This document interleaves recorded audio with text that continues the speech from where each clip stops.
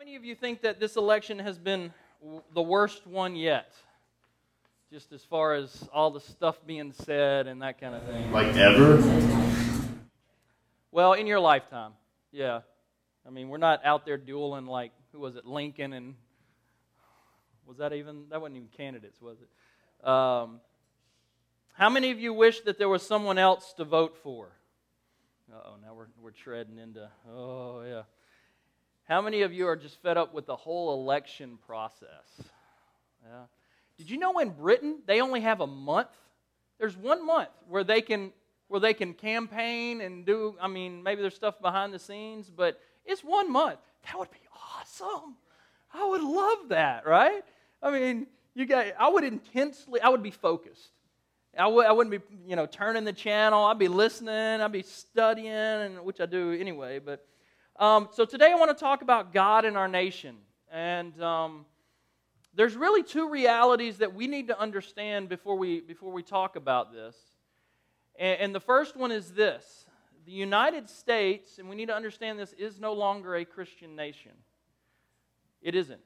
When you look at what Scripture says about what a follower of Christ is, that is just the basics, right? We desire to be with God, to spend time with Him, to spend time in His Word and know Him, to spend time in prayer, right? Just the basics. When you ask those two questions, do you spend time with God in His Word? Do you spend time with God in prayer?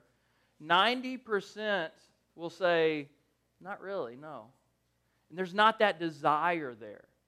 And that's not good for us as a nation. Now, I know this is kind of a Debbie Downer statement, but we're no longer a Christian nation, according to the definition of Scripture. In your mind, let me ask this. Who comes to mind? Let's take out the recent presidents, the last 4, okay? Because that's pretty much my lifetime. So that would be Obama and, who was before that? Bush and Clinton and Bush the elder, okay? So if let's take those 4 out, and I want you to think about all the rest of the presidents. Who in your mind, and I know we don't know them, we never had a personal relationship with them, but who in your mind was the president or presidents that you feel like looked to God? Jimmy Carter. Carter, okay, yeah. Lincoln. Yeah. Okay. Who else? Is that all? That's all we come up with. Washington. Yeah, if you read the Founding Fathers, Monroe, Washington, they were trying to follow God as best they can. And they were coming from England, who was oppressive religiously, right? In recent history, though, I'm willing to bet you we could probably list more scandals than we could presidents, couldn't we? And now we've got another choice, and it's between multiple candidates, and it's just plagued with controversy, right? It just seems worse this year. And it used to be that Americans would look to God as our leader, including the president. You know what I'm saying? You mentioned Jimmy Carter. He would openly say, I'm a born-again Christian. Right now he's 90-something years old. Is that right? 80-something years old. He's teaching Sunday school at a Baptist church in Georgia and just defeated cancer, right? That's pretty cool, I think. And we could argue a lot about when did it change? When was this shift? But the fact is, there's been a dramatic shift in the national thinking, and we are now looking to a president to save us. And that's the second thing we need to recognize, and that is we are looking to faulty humans to lead us and guide our nation. Now, please understand, I am saying that any human we choose, no matter how wonderful they are, will lead us astray. And I'll let me explain what I'm talking about here. In 1 Samuel chapter 8, let me see if I can find it here. I pulled it away. 1 Samuel chapter 8, the people have been led by God, and Samuel has been his mouthpiece. Okay? And he's getting old. And his two sons are just thugs. I mean, they're doing all kinds of stuff that Samuel does not approve of, but Samuel isn't stepping up against them. And so in 1 Samuel chapter 8, verse 4, it says this. It says, "So all the elders of Israel gathered together and came to Samuel at Ramah. They said to him, 'You are old, and your sons do not walk in your ways. Now appoint a king to lead us, such as all the other nations have.'" Now, this statement, I think, is hilarious, sad, and hilarious again. Because it starts out, "Samuel, you're old." I mean, how would you feel? And it's not just, "You're old." It's like, "Listen, buddy, you're old. You're going to die pretty soon. And I'm sure you know this, but look at you, you know?" And they're very clear. They don't want his sons to take over. Okay, that's fine. But their choice and what they say is, "Give us a king to lead us." Now notice what it doesn't say. It doesn't say, "Ask God to provide someone else." They say, "We want a king like all the other nations have." Because they're looking around and they've got all these nations who are trying to defeat them off and on. And they say, "Man, they got a king, and look how cool he looks, and he's got all the stuff and the garb, and man, he's leading them into war, and all. We got to have one of those, because that's what'll save us." And they're not looking back at their past, recent past, and going, "Wait a minute, we got led out of slavery, out of Egypt. We got the promised land right here." And when this happens, when we ask for man to lead us, we're looking for a perfect leader in man. And as hard as we try, we're going to fail in that endeavor, because there's no such thing. Now, Israel wanted a tangible leader and a Savior, all wrapped up into one. And if you look at our nation, it kind of mirrors our political landscape right now. So let me ask you this. And this is a dangerous question, and I realize this. Not social issues, okay? I'm not talking about political party platforms. But what characteristic do you want in a president? Just general characteristics. What would you want? What do you want in a president? Honesty. Honesty. I think we all agree on that. That'd be great. Yeah. Okay. What else? Transparency. Okay. Yeah. Diplomacy. Diplomacy? Yeah. Compassion. Compassion. Yeah, absolutely. Slow to anger. Yeah. Okay. What else? Strategic. Strategic? Yeah. Now, if I list all these, we can probably knock all our candidates out, right? Because we could all say, "Man, I want all of this in one guy," right? We're looking for the perfect leader in a man. And the more we try, the more we're going to fail when we do that. And here's the thing, God will give us what we want. He'll say, "Okay." Well, just like he did with Israel. Here's what happened with Israel. Israel had been led by God, and Samuel was the mouthpiece. Before that, Abraham and Moses was the mouthpiece. But God was leading. In fact, when Moses was leading them out of slavery, and we'll look at both Abraham and Moses here in a minute, when he was leading them out of slavery, God leading them, they had a pillar of fire and a pillar of smoke to follow. The fire at night and the smoke during the day. Now that's tangible, right? That's cool. And we think, a lot of times we're like, oh man, I wish we had that. But we do. We got the Holy Spirit within us. He's closer than fire and smoke, and right? That fire burns you. We got the Holy Spirit right here to lead. If we'll just stop and spend time with Him and listen. Romans 13:1 says that He places the leaders. Jump to that. Go through all of that, Nick. By the way, Nick, this is Nick's last Sunday with us.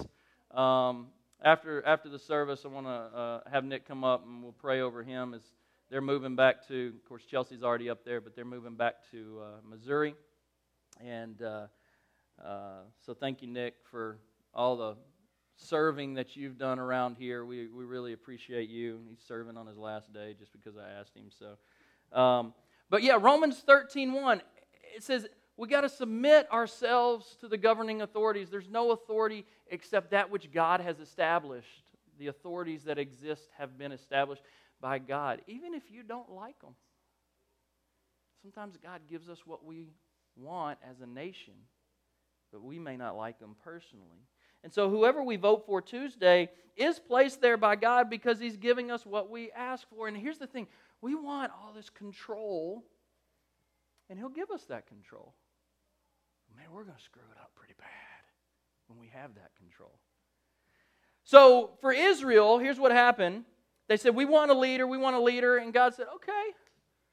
And He gave them Saul. And Saul started working out, and it was pretty cool, and then he goes crazy. I mean, just like nuts. Psychologists have actually looked at the character of Saul. He's a real person. I say character. He's a historical character. And they think that there may have been something wrong in the brain because he just starts, he's back and forth, he's going crazy. And then Saul's removed, David comes in. And with David, everybody's like, oh, David's awesome, great king. And he goes for a while, and he's wonderful, and then his sin kicks in. We got some adultery. We got some lies, a lot of lies. Then we've got murder. Oh, David, not good, buddy. And David repents and he turns back to God. And because he does that, God says, you know what? After your son, that's when I will take my hand off of Israel. And then his son takes over, and that's Solomon. And Solomon was supposed to be the wisest man in the world. The problem was Solomon had a problem with the ladies. I don't know if you've ever read the story of Solomon, but he was all at once a ladies' man / adulterer. He had houses full of women, right? Concubines and things like that. And they're just off to the side. It's not good, Solomon. But God hadn't taken His hand off yet. And then after Solomon, the wheels come off. And for hundreds of years, actually Israel splits up into Judah and Israel. And for hundreds of years, both of these nations are just getting worse and worse and worse. And you look at it and you say, God, why don't you just destroy them right after Solomon? I mean, just cut the snake off at the head, right? Right. You know what I mean. And so we look at it and we ask God, what are you doing? And God's saying, I'm having mercy on them. I'm waiting for them to come back. I'm waiting and I'm waiting and I'm showing mercy and I'm showing mercy and I'm showing for hundreds of years for each one of these nations, Judah and Israel, He shows mercy on them. Now, when you look at our nation, I think I can make a very strong argument that God has taken His hand off of America. And we're in the mercy stage. We can argue about that, and I realize that. Maybe we're not there yet. But we are definitely walking that same path because we're not following God anymore. This is what happens when we look to man when we should be looking to God. Look, no one dies and goes to Washington, D.C., right? Does anybody, I mean, it's not the White House, Congress, all of that. It's not just filled with ghosts running around, right? We go to to be with our Father in heaven as followers of Christ. And so we're repeating Old Testament biblical history here. Now let's look at the way that it should be, because I've really got you depressed right now, and I understand that, right? Let's look at the process that actually works. Genesis 12, the call of Abraham. Missed that one up too. Here we go. Genesis 12. It says this: the Lord had said to Abram, this is before God changed his name to Abraham, leave your country, your people, and your father's household, and go to the land I will show you. Now, very innocuous verse here. Okay, all right. Not that big of a deal. Notice the first 4 or 5 words there. The Lord had said to Abram. It wasn't, oh, we went in there and we got convinced and we wanted this guy. It was the Lord picking Abraham. And then you see in Exodus 3, verse 1 through 4, with Moses, it says, now Moses was tending the flock of Jethro, his father-in-law, the priest of Midian, and he led the flock to the far side of the desert and came to Horeb, the mountain of God. There the angel of the Lord appeared to him in flames of fire from within a bush. Moses saw that though the bush was on fire, it did not burn up. So Moses thought, man, I'm going to go over here and see this strange sight. I mean, you can see this as a guy. You're like, that is cool. I'm going over here to check this out, right? Why the bush does not burn up. And when the Lord saw that he had gone over to look, God called to him from within the bush, Moses, Moses. And Moses said, here I am. God is the one that calls to Moses. God is the one, if you read on, he says, I want you to lead my people out of Egypt. Moses is like, hang on. I got all kinds of issues. I got a stuttering problem. God says, well, all right, your brother, he's a good speaker. Aaron, I'll use him, and you speak through him. But you're the one in charge because I'm leading you. God chose Moses. Now, you look at these guys, Abram and Moses, they're not sinless either. Abraham had this promise from God. He's 100 years old. His wife Sarah's 90. God says, I'm going to give you a child. And they're like, oh, okay, buddy, all right. Moses says, okay, I think he's going to have it. Sarah says, no. Go sleep with the servant and have a child through her. And it'll still be ours. And they didn't trust God. Moses, before God appears to Moses, he kills a guy and runs off. So we're talking about an adulterer and a murderer. What's the difference? The difference is God chose them and God was with them. The difference is God is in control, not us. Now, I know we hate the feeling of helplessness, don't we? I mean, especially as a nation, we've always been the top dog as long as we've been alive for most of us, right? We don't like helplessness, but as a nation, we're trying to control so tightly, and everything's falling off the rails. Does this make sense? It doesn't make sense. There's only 2 things that we have the power to do individually and as a church family. The first one is that we pray. We pray. We pray for our leaders. We need to pray that God will raise up a leader and that we will be discerning of who that is. In the meantime, because this is my personal opinion, I'm not sure that we've got that person in this election.